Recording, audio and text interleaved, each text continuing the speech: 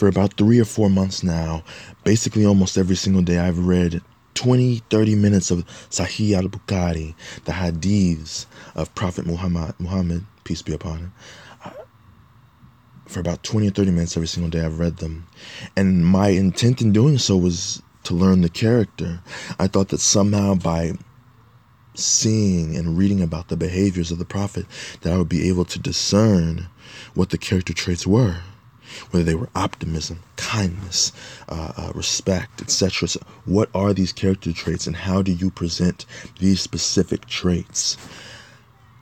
And now I think I've discerned some things from the text, but I think that Sahih Al-Bukhari may be too robust of a piece of content to only go in with that focus.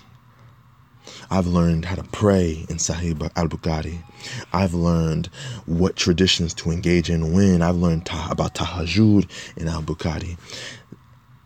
It's not the source that I'm looking for, or it's so much other stuff that I'm losing focus on what and the goal and the intent of reading it in the first place. So no, I don't think that this was the right text necessarily to learn purely about the character. But to that same point, though, I don't think it's something to drop either. 20 or 30 minutes is something I can manage on a day-to-day basis. Why not learn more about the faith? Why not learn more about how to engage myself with the world and what behaviors to engage in as a Muslim? What a great spot to learn that in the hadiths. But I also need to find another source that's perhaps a bit more focused on what the character of a Muslim is.